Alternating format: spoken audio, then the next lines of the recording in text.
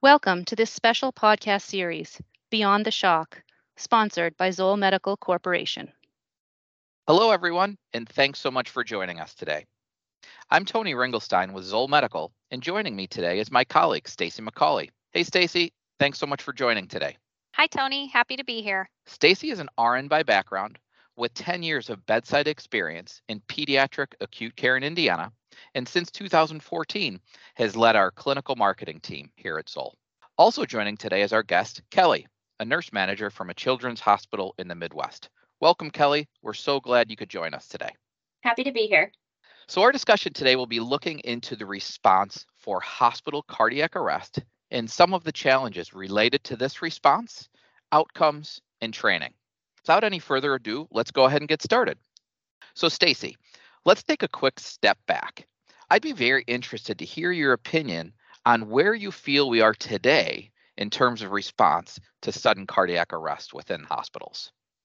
Thanks, Tony. That's a great question.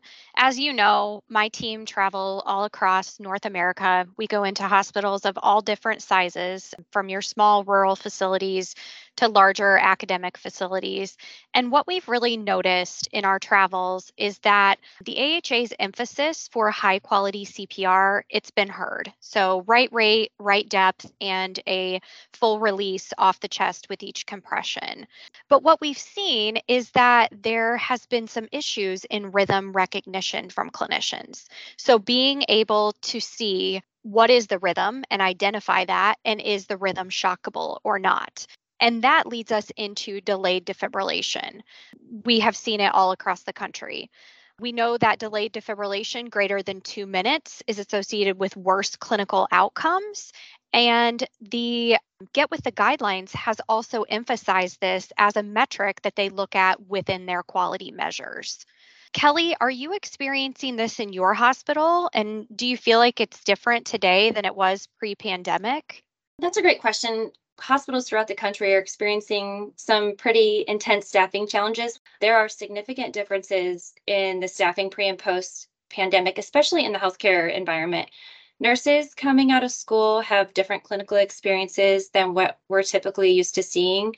They're also looking for different things out of a job than what new members of the workforce were looking for even just a few years ago, especially in regards to long-term commitments to a job. To your point about the education and training, we use the RQI system, but we do not include the electrode placement or any defibrillation in our competencies. So yearly, we ask our nurses to go through scenario-based training. They read about steps to take in an emergency, but that real muscle memory and the hands-on practice is pretty limited. Going back to the topic of differences between pre and post-pandemic, we've really seen a significant increase in turnover, especially with the abundance of work from home jobs that are available. The stress of healthcare workers and what they're facing in the inpatient environment is really impacting the change in the workforce. Stacie, are you finding the same in some of the hospitals that you're going into throughout the country? Yes, I feel like the conversation that you just brought up has been replicated everywhere we go. It's also been well documented, as we know. Turnover is the highest that it's been in 15 years. And I also read about a survey that the AACN, so American Association of Critical Care Nurses, put out recently, and it found that 67% of RNs say that they plan to leave their current position within the next 3 years. So I think it's only going to get worse from here. Kelly, are you seeing or hearing anything like this? Actually, one of my new nurses recently came to me. I had given a talk about retention rates and our goals for next year, and her insight was actually really enlightening. She said that the younger generation of nurses are looking for real life experiences. They want to go to new places, explore and travel the world, and they want to work to pay for these experiences. They aren't looking to find a job to stay in for the rest of their lives. In the past, people would look for a job where they could see themselves staying for a long time, maybe build a house, put down some roots, but things really look different now. The younger generations, they want to see the world and they seek jobs that are allowing them to do that. And that's so very interesting. I wish I would have done that when I was younger, right? Travel the world and all. So it makes perfect sense. But I do have to tell you, in this environment, in the healthcare environment, it's somewhat, in my opinion, a little scary. How is healthcare going to work without these people, or really with less people? And obviously healthcare will survive. It's just going to present some very unique challenges for all of you going forward. So my next question is for you, Stacie. Do you feel that the utilization of travel nurses is really going to be one way to help fill that gap going forward? Absolutely, Tony. And it really has already been filling the gap. We know that during the pandemic, the travel nursing utilization really spiked and it remains vital. There are around 1.7 million travel nurses currently employed in the US. And if we look at those travel nurses, I think it's really important to think about the orientation that they get versus full-time staff. What does that process look like in your hospital? Actually, that's a great question. Lately, we've really struggled to build a good foundation of nurses and maintain that consistency of team members and retain them. Even after onboarding of staff nurses, we're finding that people tend to be always looking for the next best opportunity. And we're actually using travelers to fill a lot of those gaps. It's been hard to catch up and really build that solid base. And while the traveler onboarding is a quick fix and is a great process, it's not a long-term solution. Sometimes it really feels like a cycle that we're really not going to get out of. And that's really interesting. And I'll be honest, really through the pandemic is when I first started personally hearing more about travel nursing, and a lot of people traveling the nation to fill contracts at various hospitals. So I'm obviously aware what a travel nurse does, but I'm not really up to speed and really too familiar with the onboarding process for a travel nurse. So Kelly, can you fill me in and help me understand a little bit more what that onboarding process for a traveling nurse looks like? Yeah, absolutely. I actually spent a lot of my time interviewing and onboarding, and that is time away from me being able to support my team and be out on the floor helping patients. Travelers really are given just a few days of orientation once they get here, and then they're out on their own taking assignments and thrown really right into patient care. So that's really nice that it's a quick fix. But while it fills our vacancy for a short period of time, like I said before, it's just not a long-term solution for our staffing issues. You know, and Kelly, I can only imagine that when these travelers come onto your unit, they probably spend most of their time in familiarizing themselves with the equipment that they're going to use on a daily basis. So, like IV pumps, patient monitoring, feeding pumps, things of that nature, versus taking it back to, we were talking about recognizing rhythms and defibrillators. That equipment is used so infrequently. I just don't imagine that they spend a lot of time orienting themselves to the crash car, especially when they know that they have additional resources that will show up during an emergency. This all makes perfect sense. And I absolutely love this information. There are so many different variables in play, and it makes complex situation even more complex when you're dealing with all these variables with travelers and such. So Stacie, I'm just kind of thinking back to what we talked about earlier with regard to just the overall cardiac arrest response, and in particular early defibrillation. So how do you feel the current staffing mix with travelers and everything like that is really impacting those key variables right now? Yeah, Tony, I think we don't always know what to expect when we walk into a hospital and really into different units across the hospitals. We have seen and heard of several misread rhythm checks and shock deliveries that are delayed to greater than 3 minutes. There's a debriefing software that hospitals utilize to look at these rhythms and to identify, if they've been missed or if they're shocking at an appropriate time. And there's one situation that sticks out in my mind, and it was cardiac arrest that was run in an ICU at a very prominent, large educational facility. And when the nurses paused CPR to identify the rhythm, there was a lot of chatter in the room. There was a lot of conversation. They kept doing CPR, then they paused again. This went on for quite some time. And they finally identified that it was a shockable rhythm. The patient was in VF, and they shocked the patient. And then during that second shock, they identified the rhythm as PEA, despite that patient actually being in VF. So they missed the second shock. It is a little concerning that we're seeing this, but what happened in this scenario is that the educator encourage them to use their defibrillator in AED mode for the next shock.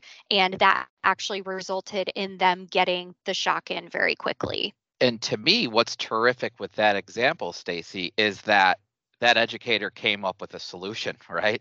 Like a way to analyze a situation and say, hey, here's maybe a different way we can attack this. So I appreciate that feedback. So this really leads me to the next place I think we should go to, piggyback on what you said and talk about some solutions. I don't think we should just sit here and talk about what's wrong, but, we should also focus on how to fix it. So Kelly, I'll hand this one over to you. I'm wondering, with this new landscape for staffing and for training, does it change the way you look at new equipment when you're bringing it into your hospital? Certainly, Tony. I absolutely think we need to adjust as our workforce changes. I think it's most important to keep it as simple as possible.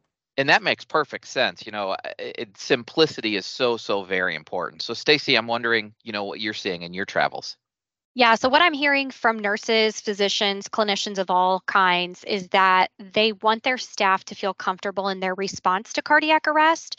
So having AED or advisory mode built in will give them the confidence they need to get the code going before the rapid response or the code team arrive. If I think back to when I was a nurse on a med-surg unit, I was not empowered to use the defibrillator prior to the code team arriving. I was terrified, quite frankly. I was scared that I was going to misread a rhythm and I was going to shock somebody that didn't require a shock. But when I think about what would happen if I were out in public, say I'm at the gym or I'm at church or at a baseball game, and somebody brings me an AED, what would I do? I would absolutely open up that box and put the pads on the patient. I would feel empowered to provide the best possible care. So, we want to make sure that when we're in the four walls of the hospital, we are providing that same level of care and empowering our clinicians to do the best thing they can.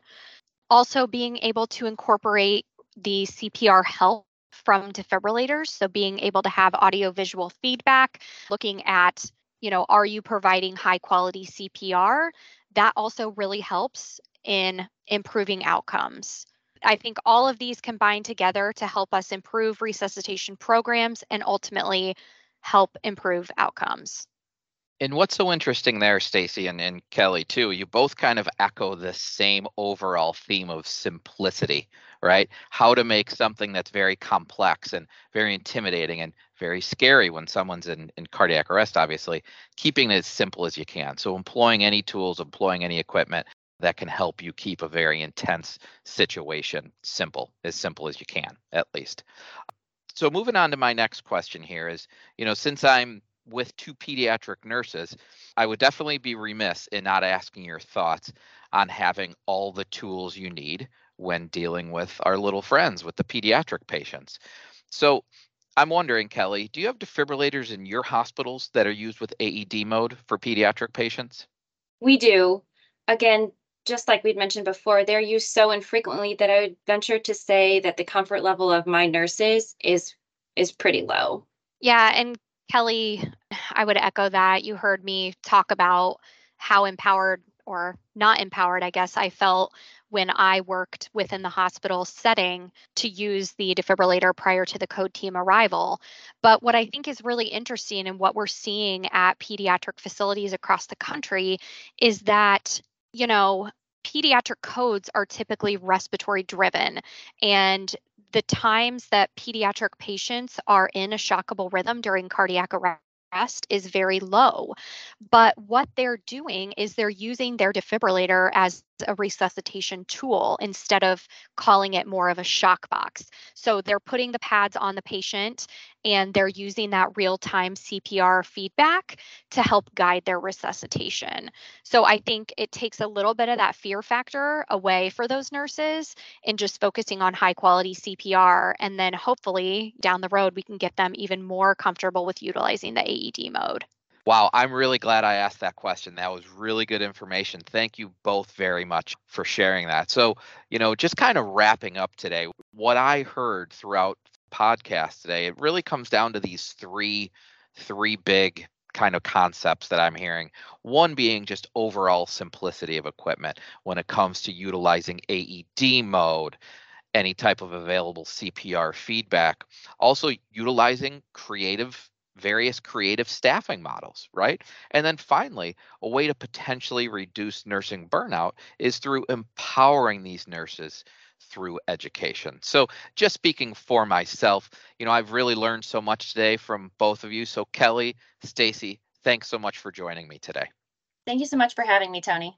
Thank you, Tony. Thanks again to you both, and thanks so much to everyone listening today. Thanks for joining us. Staffing is a challenge that will be with us for some time. Structuring code response protocols with this in mind is vital for short and long-term outcomes initiatives. It's about training, device simplicity, and user confidence. When those three are aligned, everyone is better poised to respond quickly and confidently to any code situation. In our next segment, we will discuss the partnership of BLS and ACLS trained staff and how, when we can blend the strengths of each together in code response, we are able to enhance hospital resuscitation programs.